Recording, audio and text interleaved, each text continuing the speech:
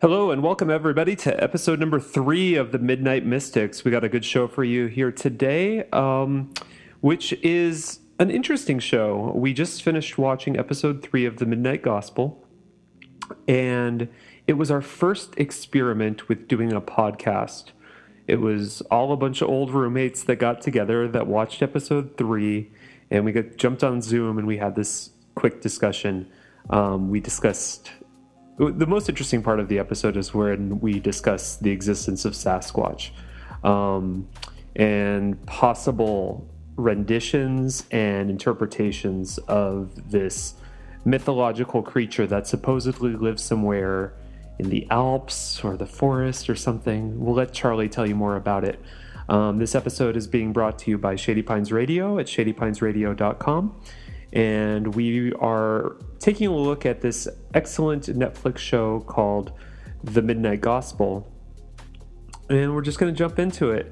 Afterwards, the episode cut out because my equipment died at the end of the episode. And it was conspiratorial for like a moment, but then quickly recovered when I realized it was just a dead battery. So that's why the conversation ends abruptly. Charlie Compost is a really good guy. He's a wizard. He's a carpenter. He's an electrician. He's a Charlie of all trades. What can we say? And he likes to keep a low profile, but he did entertain us. So I want to give a big shout out and thank you to Charlie. You know who you are. And we're actually going to end this episode with one of his wife's songs. So everybody enjoy the episode. Thanks for tuning in, and we're here every Tuesday night at midnight on shadypinesradio.com. Okay, so we just watched episode 3 of the Midnight Gospels, and I'm curious what you guys thought about it. Pretty zany. Yeah. Well, the animation style, obviously, just the first thing looking at that. I love Pendleton Ward's work, just like very simple in a certain way, but also really, just leaves a lot of room for, wacky ways of, like the cats, just like lots of cat energy for sure. Lots of cat energy. I appreciate the cat energy a lot. I appreciate the conversation. I appreciate making a cartoon out of a real conversation. Yeah, the whole concept is awesome, I think. They were talking about how the Bible is perhaps the most magical book ever written. And I'm wondering if you guys agree with that or have anything to say about that. I don't think I have the same insight as what was the guest's name? Something Eccles? His name was Daniel Eccles, I think. Damien Eccles? Oh yeah, Damien Eccles, yeah. Yeah, and I don't know much about him either, but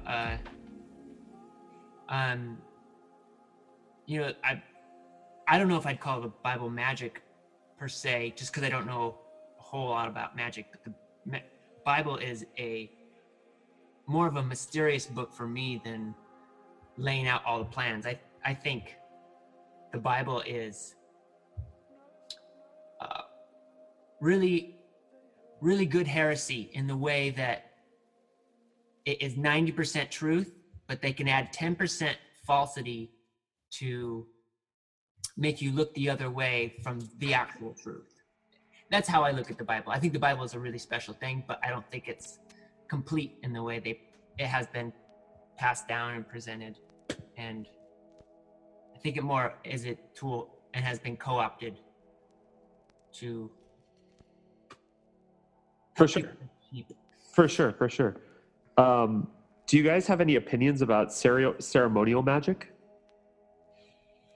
Definitely, yeah. I mean, it's something I've studied for about a decade and have practiced like sigil magic, and done my own like private ceremonies. I've been a part of like one kind of May Day festival where there was a ceremony of opening and designating a circle, casting the circle, and calling in the quarters, and so the particular guy who's the priest was holding an athame, like a special ceremonial dagger, and he called in each one of the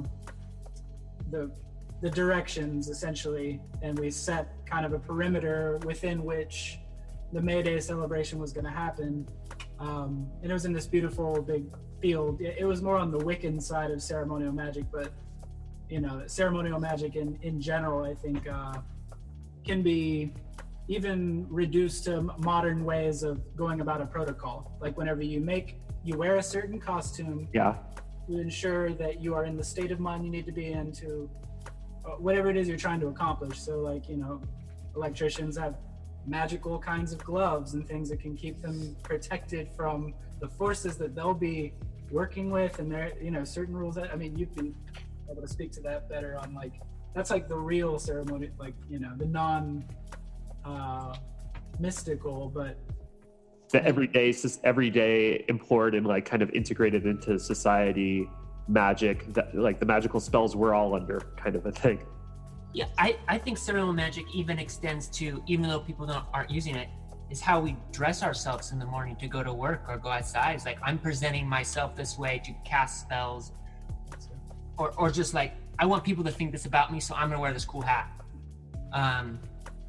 That's ceremonial magic. Yeah, you're casting spells. Oh, I was thinking about the top hats, the gentlemen from like the 40s that used to don the top hats as like just a status symbol on top of their crown, like these super posh like things that are completely inefficient. Like they don't accomplish they're overprotective of rain perhaps, but like they're wearing them purely as a status symbol to be like, well, we're all in the same club and we all play by this game called capitalism or whatever it is.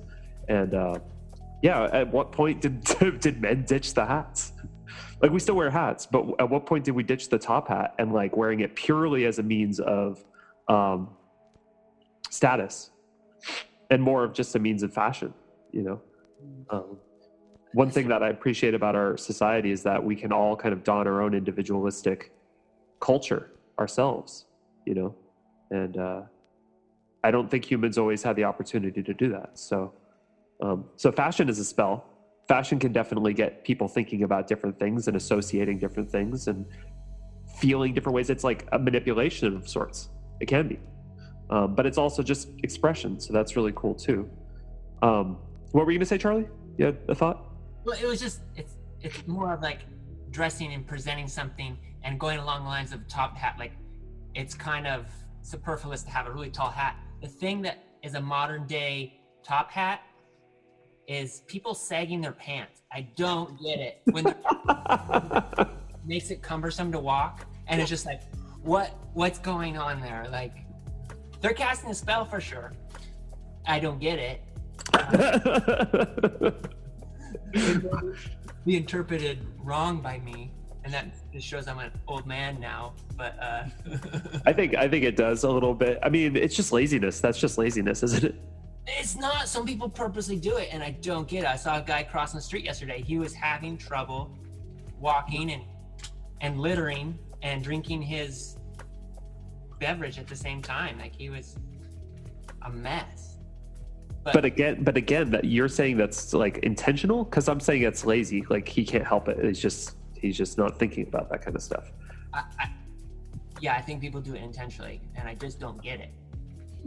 I don't get it when people do that intentionally either. Like gangbangers, for example, they'll wear their shit all super sloppy, almost as like a means of expressing, I don't care. I don't care what you think about me. I'm gonna be myself, or whatever the fuck it is. And like, it's I don't give a fuck. It is I don't give a fuck.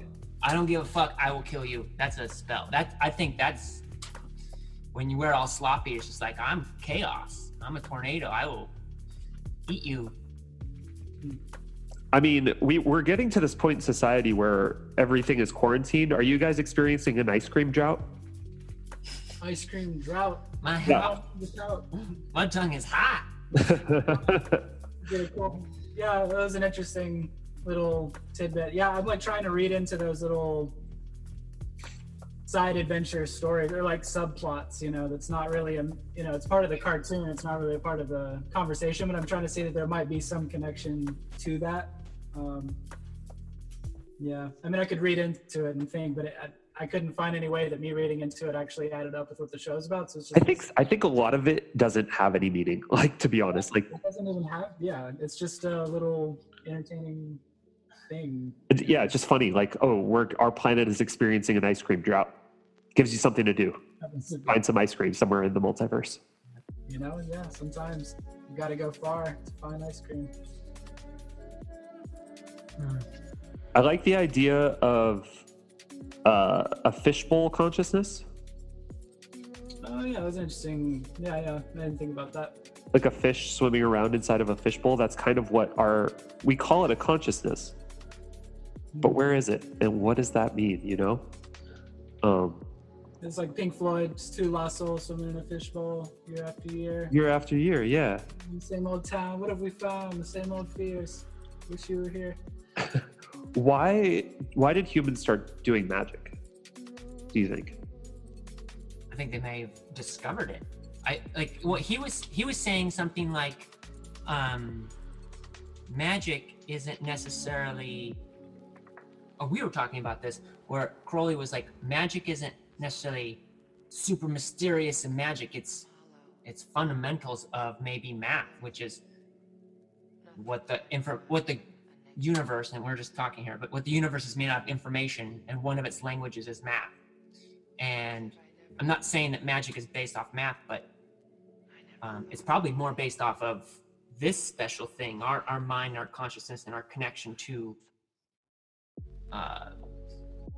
well, if it's true what they say is like, we are just a fractal of the all, or source. Like we are just small parts of God fractaled down, you know what I mean? Like a bigger part of God, source. I guess back to the question, we discovered it. We discovered magic and other ways to manipulate things around us. Yeah, they said there was two reasons you use magic. One was for manifesting, and the other one was for, what they called it, spiritual sustenance. Yeah, I took some notes here too. He wrote, the spiritual sustenance is to help you grow and change. Like, to change intentionally. And I like what they were saying. I like what he was saying about how meditation is really helpful in the art form of magic because it helps you hone in your focus on what we're attempting to manifest or accomplish. And manifestation is really interesting. I'm curious if either of you have had any experience. I mean, Charlie, if you don't mind me saying, you're surrounded by a manifestation of your own creation right now. There's that, yeah. I live in my snail shell. We actually had, we got rid of it not too long ago because it kept freezing our food. But we had a manifestation refrigerator. It was a magic refrigerator. You were there when it was a refrigerator we covered with chalkboard paint. And okay, I never knew that was a manifestation refrigerator. Yeah, and this happened at least twice with Pepper and I, where we drew what we wanted to manifest on one of the quadrants, the lower half, and twice we looked back on our situation, and it was what we had drawn on the refrigerator. And so we got to let other roommates try to manifest stuff. I don't know if Jordan manifested things. He put a sigil on there. Did you manifest? Oh, yeah. Yeah. No, I didn't. Mine was a pretty big ask. I don't know. I'm still alive, you know. Like, yeah. Yeah, it takes time for manifestation to get like. I've definitely gotten sigils totally manifested, and like some literally, but it was always an unexpected way. And I learned lessons about just like taking more time to be more specific about the visualization of like, and the feeling that you want to feel, which I think is an even bigger, that's like the fertilizer, you know, like the actual flower is the vision you see, but you have to put in this like feeling of like, what is it going to really feed that image? So I didn't take enough time to really do that. It was just a very like simple, when I was 19, when I first learned about magic and sigils and stuff, I learned it from watching the Grant Morrison 2000 DisinfoCon conference that they had, and they were talking about magic and all kinds of other counterculture stuff, fringe topics of all kinds. And one of the first ones I saw come to pass was just manifesting a cat. And I just made a sigil for a cat. I wanted a cat, and I wanted to see, and then it's easier to get things that are more practical to get, or that already there's an abundance of. So there's a lot of cats in the world, so I asked for a cat, and I got a cat. And there was literally a cat that just showed up in my apartment hallway, and my friend came and knocked on the door one day, and she was like, you guys know there's a cat out here?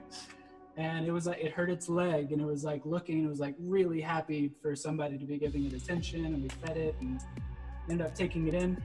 And then weeks into it, months into it, she slowly started turning kind of just like antisocial and not really being that friendly of a cat. So I asked for a cat, and I didn't ask for any particular kind. So it's kind of like the clicking the I'm feeling lucky button on Google. If you just want to see whatever your keyword will randomly take you to, that's kind of like what doing sigil magic without meditating first. So I think the point that Damien was making about meditation as being an essential component that you want to get taken care of first is learn how to pay attention to one thing for a long period of time, so that you don't accidentally entangle your desire with other things that maybe just happen to be flitting by your mind but aren't necessarily what you're really trying to focus on. Would you say you use magic more as the second purpose, which is as the soul sustenance? Yeah.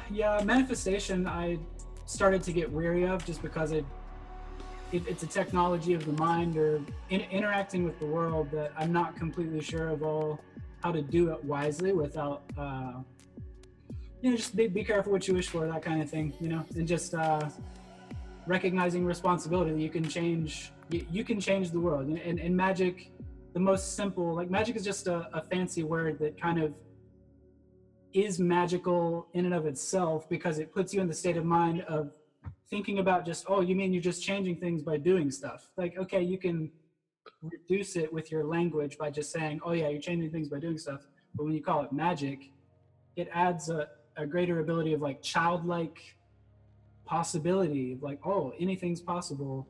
So yeah, spiritual sustenance is more what I try to focus on now, just so that I can be sure about what my intentions really are. And when you dive into manifesting things, that's a great way to find out really quickly, what do you really want actually? Like, if you get something, is the person that wanted it still the same if you have to wait like 2 years? Do you still want it as much that you did that time? So the person that really wanted it that much doesn't get to receive it while they're at the peak of wanting it so much.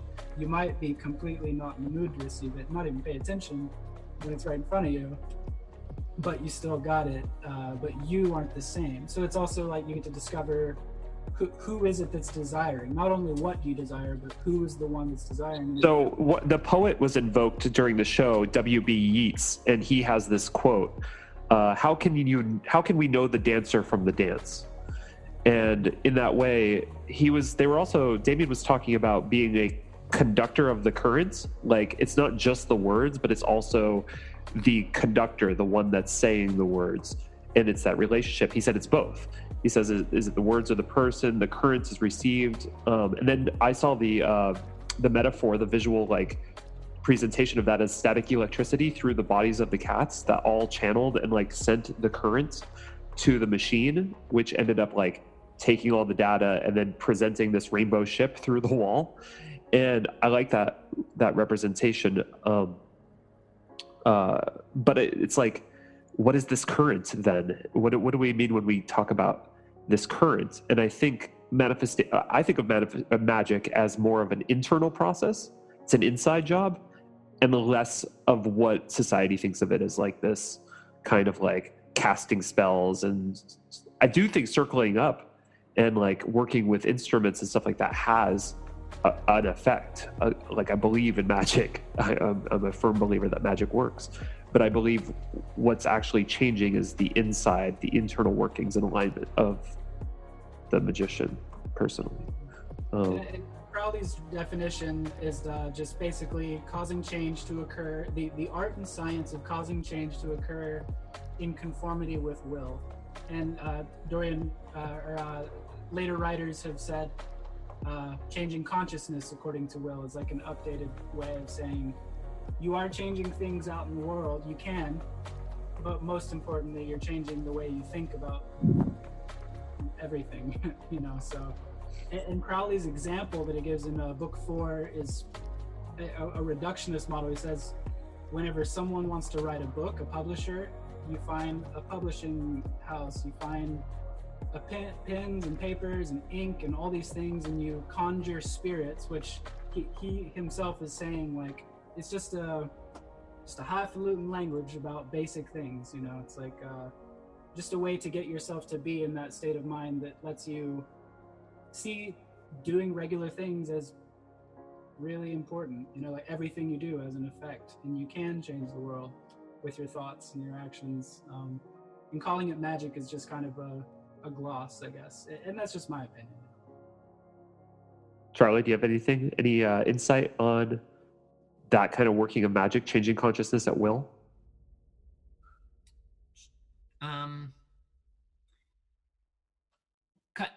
Not changing consciousness at will. I remember hearing a quote once about, well, in the show they talked about using words like current and things like that and having an effect. Like your words are the magic. And I remember what popped in my mind was an old quote about worry, and it said worry is praying for something you don't want. So if you're worrying about something, taxes, corona, you may be manifesting that negativity in your mind if you continue to be a slave to it and dwell on it. Like you're talking about magic's an inside job. Well, you're casting, you know, you're praying for something you don't want. And that was just a bit of wisdom that came to me when they were talking about that. So I have to ask you guys, if we want to distill this answer as short as possible, because I think it can get way out of control. But like, how do you discern what is worthy of consideration in terms of like conspiracy theories, right? Like you hear something, you're like, I don't know if there's enough evidence to support that. And a lot of people are making up a lot of stuff. But then there's also a lot of people just parroting what other people are saying and just repeating what other people are saying. I did it today, this morning, I did it. I think we all do that, but go ahead, yeah. And I realized that like, I shouldn't do that. I shouldn't just like say something without knowing if it's true or not, because then that has a consequence. It's shaping somebody else's idea of reality. And then I'm responsible partially for that. So in terms of conspiracies, like, how do you guys stay sane in the world of conspiracies, like knowing that so much of it is false, but some of it might be true? Jordan? I'll drive this car because I jump down the conspiracy rabbit hole quite often, all day, every day, actually, when I'm listening to podcasts. But I have thought a lot about this. I listen to a lot of things and hear a lot of crazy stuff. And for one, I sometimes have to turn it off if I feel like it's giving me fear or negativity. I'll turn that dial down. But I think it is fine to listen to it all. But what you're talking about parroting, that's when you are kind of stating it as fact. Unless you give a caveat of like, I don't know if this is true or not, but this is what I heard. And, you know, that's okay. But you do think it's okay to listen to. It's okay to receive as much data, even if it's not true, whatever. That's your kind of like personal opinion about it. Yeah, I do this in my life. This is kind of a practice. But I like to gather a lot of information, see if there are coincidences from accounts that aren't connected. And I build a case in my mind. Like, I listen to a lot of Sasquatch stuff, and I totally believe in Sasquatch, but I don't know if I'm gonna go out and hunt Sasquatch or something like that. What is Sasquatch? Yeah, that's the question. That's if I were to, I don't know is my answer. But there's but I have a lot of like ideas bubbling about what it is, because there's some metaphysical things related to Sasquatch, as well as like, oh, it's just a lost branch offshoot of Homo sapiens. Time out. What? Time out. So Yes. imagine somebody's going to make a cartoon of this right here. Can you give me a visual kind of like just painting of what Sasquatch does during the day? Like, what did he do yesterday if he's real? Well, Sasquatch. I'll give you a few. First of all, they've been known to travel by becoming like blue orbs, and then I'm just going to give you a bunch of sightings. They also have possibly active camouflage hair. They can move with unreal speed. They are a family unit. They have a family hierarchy, usually traveling in like 6 to 8, with an alpha male being up to 10 feet tall. And then they have baby Sasquatches. They don't. They have a whole language. But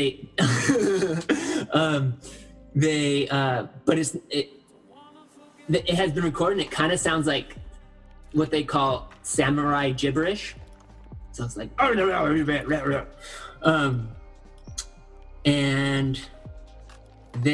what else do they do? Oh God. They usually don't want to fuck with you. They usually will just, if you hear a noise in the woods, they're usually just kind of paralleling you out and scaring you out of their territory. They're omnivores. They're very stealth. Oh, there's another aspect about them that doesn't always happen, but they have kind of like, in my opinion, it's a scent gland, kind of like a skunk, but it smells like wet dog and rotting meat. And I think it happens. They use that in a sense to strike fear in you. Oh yeah, they have something called ultrasound where they kind of yell at you in a sense, or it's a frequency that they induce fear. And this is a factual thing that lions and gorillas have. It's in the animal kingdom, but they can make you physically sick with their screams, I guess. They're yelling. Should I stop there? I mean, I think I'm running out of Sasquatch. No, I mean, it's just we weren't expecting. I'm sure if we have another podcast, we could talk more about the Sasquatch. It's fascinating, though. Yeah, there's a podcast called Sasquatch Chronicles, and it's basically a guy. He's kind of he's a therapist for people to call and tell about their Sasquatch encounters, and there's enough on there that you just don't dismiss them as like a mythical creature or you're crazy. Like there's enough reputable people that have had encounters that it's not just people don't know what they are, but they're a phenomenon that happens to enough people that it is factual. And it borders on the lines of kind of woo-woo, but also could be just a lost branch of apes. I don't know. You just hit the nail on the head. How do you draw that line between woo-woo and reality? Well, metaphysics, I think, is physics that we haven't understood yet sometimes, So I think there's a lot we don't understand. And we call it woo-woo. I think people call prayer woo-woo, but I know prayer works. Like, whatever religion you are, it's back to ceremonial magic and thinking and using this supercomputer to generate stuff in this simulation. Totally. So woo-woo is kind of a derogatory term. It's a derogatory, right? But it's fine, I get it. So it's hippie, and I use it too. I use it more of a term of endearment. I'm just like, oh, that's kind of woo-woo. I'm really woo-woo. So it's okay. I'm a woo-woo creek without a paddle. Like. I think in my thought about, I think if you consider it's woo on the woo side, if you consider it to be real, real independent of your consciousness or real independent of your thought about it. Like there really is a seventh dimension with a particular throne, and on that throne is 5 and not 6 sapphires, and those sapphires have come from the Lord of the Dimension. No, they're rubies. Yeah, so the woo is like maybe unverifiable. It's just like when it's more on the subjective side, So it's like. Let me ask you this. Yeah, it is kind of interesting to think about, though. Does a rose quartz and an amethyst, do they affect the human being besides just the visual and mental representation of these crystals? Do they actually have different frequencies that affect us on a way that's like noticeable? Or is it all just something that we are patterning out? When it comes to frequencies, like, a frequency is a frequency of something. It's how frequently something is occurring. So, 440 hertz is 440 times is the frequency. It's how frequently something is happening in between little bits of, seemingly not that thing happening. So a frequency of light, there are different ones that can be measured by machines. They couldn't be measured until a certain point. Other animals were already seeing them unbeknownst to us, but now we know, snakes can see infrared, even though we can't, but we can see it with the aid of a consciousness altering magical device. So if there is a frequency, science is predicated on the thought that if it's affecting us physically, then it can be measured in some kind of sense. It's like number is the measure of all things. So if there is a frequency, then it should be able to be verified with empiricism and with evidence, but the placebo effect is also a huge factor, that someone can call it a frequency, and it doesn't really matter whether it is or not. If they get the effect inside themselves that makes them feel, a certain release of endorphins, then the brain doesn't mind. So are you saying that it's kind of impossible to tell? I'm not saying it's possible to tell. It's just if there is one there, if it's going to be called a frequency, then it's measurable, because a frequency in and of the word frequent means an occurrence of a regular repeating pattern, and patterns are numerically measurable typically. Charlie, do you think that the crystals have a medicinal effect beyond a psychological connection to them? If you talk to someone else besides Charlie, they would say yes. That is out of my woo-woo knowledge. I don't dive into the living crystal magic. Yeah, I don't. I like the way they look. I've got a room full of them. But I've got lots of crystals too. Yeah. I used to say crystals all the time just because they look good, and I think aesthetics. They make us feel good. You in a way. It's like the spiritual sustenance thing. Make something beautiful and then you feel good. You changed your consciousness by making beauty. Do you guys have any agreement whatsoever that there's a solar body that we can? That was actually new to me. Me too. Yeah. One. It is interesting. I remember, towards the end of that, Damien's takeaway. It seems like the interview was cut abruptly. I feel like it just kind of ended without any kind of conclusion. So maybe they just do that normal. But he quoted, I don't know, was it Bach or Beethoven? It was someone they quoted saying, "Our job here is to come closest to divinity and then disseminate the rays." And this is a illustration of what magic is like the takeaway is to help. The takeaway is to give away, is to help those around you. And that's something I resonate with to the highest. I've taken enough psychedelics to understand that this is not my only pass through this life or this illusion. And so it makes it a lot easier to be a kind person, to be generous, to help people in need, and to be selfless, like just to, surrender to not giving into the idea of scarcity and I need to gather everything and not give anything away, like just kind of surrender to it all. And so on that aspect of magic, that's kind of where they ended it. And that's where I fully agree with magic. If that is its true goal, is to help other humans, sign me up. But honestly, magic, ceremonial magic or Aleister Crowley magic, it scares me only because I don't understand it or know it. Because I really do believe in a spiritual world. And I remember reading a book about making sigils once, and the basics, or not sigils, but talismans, yeah.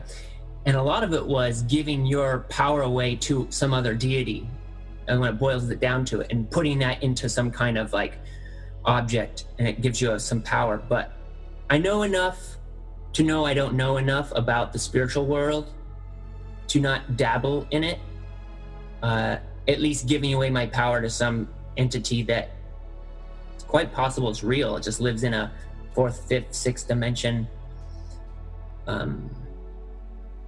It's interesting you mentioned that, because in the beginning of that conversation, they were talking about how a lot of magic is language whose words are chosen as code for protection, and they cut the interview. They cut it, and they did some kind of funny cartoon thing. Oh, yeah. He switched talking about that and started talking about something else. Mm-hmm. But I wanted them to continue that thread of what are they protecting? They're protecting the exclusive use of this power, this mental technology, so that it doesn't get used by the wrong entities or something like that. Or it's like spiritual self-defense, like the unfortunate, we just are protecting ourselves, and so it's important that we when we're opening these gates, we close them as well. And that sounds really woo-woo. So if either of you want to respond to that, I'm just curious, what do you think that there is to protect in coding? Yeah, I thought that was interesting, and it relates to just ancient traditions from many different parts of different religions. That the word mystic, the mystikoi, or whatever the Greek root of that means, initiated. And so the mystery traditions of mystics, you'd be initiated through these steps and given a very highly coded message that's meant to prepare you for a much more subtle message. It happens in the Eastern Orthodox Church. They'll talk about things in a very much more, it'll sound like heresy to the uninitiated, is one reason why they don't dive right straight into the deepest stuff. Jesus said, don't give your pearls to swine, don't throw your precious things before dogs, because they'll trample over them and they'll turn around and bite you. And whenever he performed his miracles, he says, don't tell anybody what I'm doing. A certain principle of secrecy, and a lot of the Greek cults of Dionysus and any other mystery traditions have had that coded thing to keep out those who are going to come in and muck it up. And again, back to Jesus, he said, to everyone else I speak in parables, so as a test to see, are you just looking at the surface things, and are you just going to miss the forest for the trees kind of thing? And then to his inner group, the ones who are the initiated, he said, but to you, I give all the secrets plainly. But then he turned around and said to them, but what you hear secretly, go announce from the rooftops, or there will be nothing that's left hidden at the end. And I think on another level, on the non-Christian level, a lot of things were specifically coded to avoid persecution from the inquisitors, from the Inquisition of anybody. It's funny, ironic, I guess. The Christians started off changing their own names, making the fish symbol to give, like, you know, meeting in secret. And Christians in certain countries where it's illegal to practice, they still do similar things. But then when the Catholic institution dominated the world, then they started persecuting those who weren't in line with it. And so then alchemists and occult, you know, the word occult means just hidden. It's an astronomical word whenever something goes in front of something else and you can't see it anymore. But now in this day and age, it seems silly almost, because all of this stuff is so cool and so modern ever since the 80s and 90s, and then the Matrix came out. Like, this stuff is just more and more mainstream. Cyberpunks and online forums and the psychedelic phantasmagoria of, like, but yeah, it's almost like, yeah, back to what Crowley was saying, his idea was the purpose of magic is to get in touch with your holy guardian angel, so that each individual person finds their own individual true will. He said, all other teachers say, follow me. I say, don't follow me and don't believe me. Do what thou wilt shall be the whole of the law. Love under will. Love is the law. And, you know, so that's like a very brief kind of like summary of what he was talking about. So I have a question about what you're talking about. If Crowley's talking about love and, you know, helping others, why is it, and this is again, we're going back to the conspiracy, that the Illuminati, you know, whatever that is, and you hear talk about them sacrificing children and being pedophiles and doing all this negative shit, and they're supposed to be acolytes of Crowley or learn magic.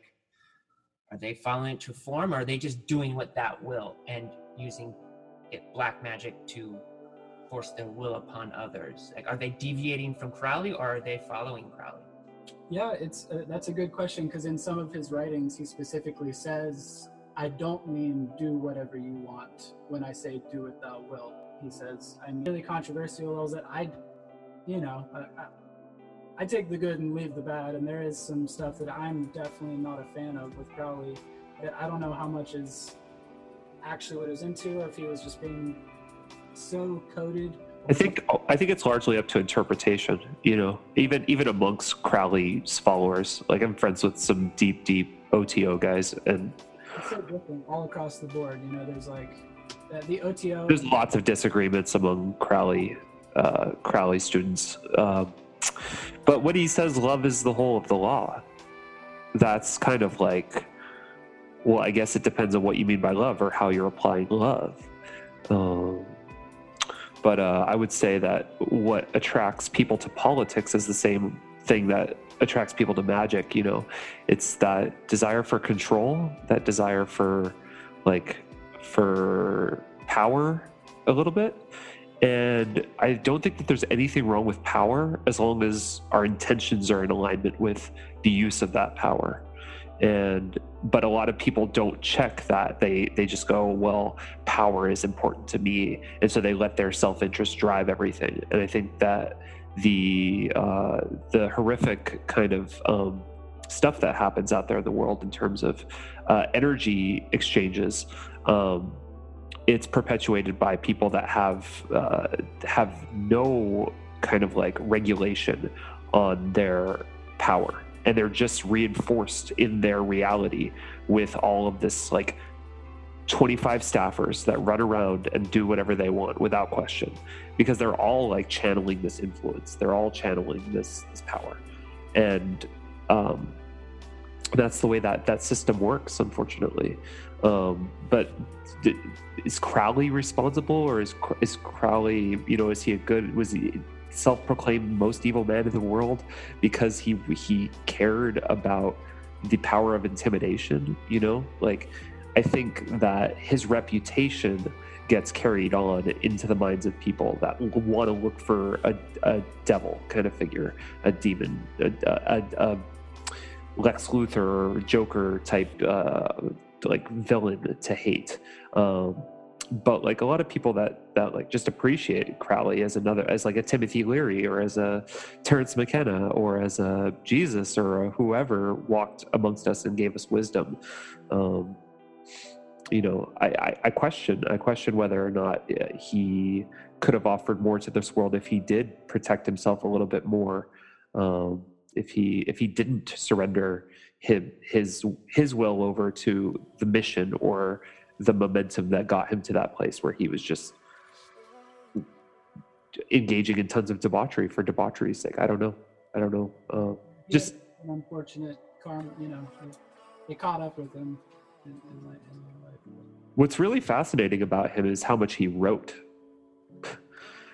how much code he wrote. He just sat there and he just wrote. He sat there, I assume, with a keyboard and just nonstop, like just book after book after book after book after book. And like, regardless of what anybody thinks about the reputation of the human, because none of us will ever get to know him, is like, that's pretty interesting. I think channeled materials is really, really fascinating and interesting. I want to keep these episodes really short to keep the audience like listening for more, and like also because we have all these episodes to get through. So Charlie, will you come back and do another episode? Well, sure, yeah. I wanted to give you last talk. If you have anything to say, you're our guest, and so if you want to expound on anything or open up one last conversation thread, you're center stage. I'll just kind of echo what they talked about. The essence of magic is if it is to help other humans, or if the highest thing to do in this world is to help other humans, I resonate with that with the most. That's kind of my wisdom as well. It's just like,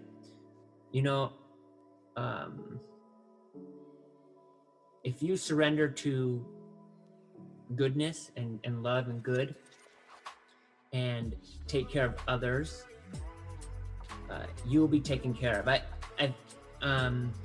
had some words given to me one time that was in regards to that same idea of, it said, if the tools will be kept sharp, and meaning if you've surrendered to, source, or whatever you want to call it, God, to a positive entity of love, you as a tool will be kept sharp. You will be taken care of.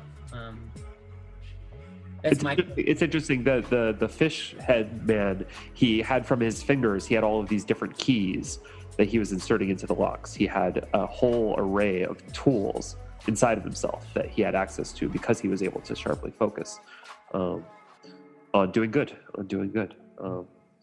On the like revisiting the fishbowl consciousness idea is like, the consciousness is like, the seat of the soul is in the third eye type idea, and our bodies, this physical meat puppet that is in this reality, is an amazing body, just like in the cartoon. It does all these things. It does all these things without even thinking about it. Your immune system, all these autonomous, your heart's beating, you're not thinking about it.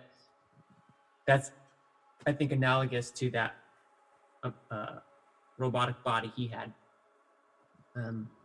Yeah, I caught that too. It's cool. We're like meat machines. Yes. The first time that I ever heard of Charlie, I was talking to his wife Pepper about who this mysterious Charlie person was, and she said he's a wizard. He's a real wizard. Oh man. And then she said he plays magic, like Magic the Gathering, but he plays magic, like he plays at magic, and he does magic. But I want to know if like the archetype of the wizard is something that Jordan sees in Charlie. Wizard of the Coast, man. It's funny. Definitely. Compost. Yeah, Compost. Pepper Pepper she has a lot of shows and she's always away, and that makes Charlie a sad boy. And she's been busy, and I'm proud of her for doing her thing. But I've been sad she's been gone for so long. And then she swears that I manifested this coronavirus so all her gigs get canceled and that we get to hang out. And I'm not going to Charlie, confirm nor deny that, you but do, Pepper and I are having a great time now. You should probably deny that. You should probably, since we're on the record, you should probably take this opportunity to say Yeah, I'm going to deny I created it, but if you think about, like, you know, death is one thing, and mass death of humans is not a super duper thing, but the coronavirus, that's a whole conversation of, like, is it, let's pretend it's not a bioweapon made by Wuhan or whomever. Let's pretend it's a manifestation, a natural manifestation of Earth. It's a message in a sense. There's a whole conversation to unpack there. Like, is it like knock on a door? Like, hey, it could be a few things. Like right now, we're all kind of slowed down, and we've quit polluting, and we've gotten close with our loved ones if we have to stay at home with family. And I mean, there's some repercussions that are positive. We're looking at normal life in different ways. We're learning how to do our work via computers or just different methods. It's a global shakeup. It's globally. It's sad that a lot of people are dying, but are also the Earth, if you believe it's a living entity, like the Gaia theory, is running a fever, and we're a virus that might be multiplying. We can be I don't know if we're a virus. I think we're a bacteria, and we can be good or bad. You know, we can be an infection, or we can be a probiotic. Let's be a probiotic. I choose probiotic. Lactobacilli. Yeah, great culture. Anyways, So I mean, I think that the stuff that we do with fermentation is beyond some of the stuff that the old authors, fantasy authors, wrote about in wizard books.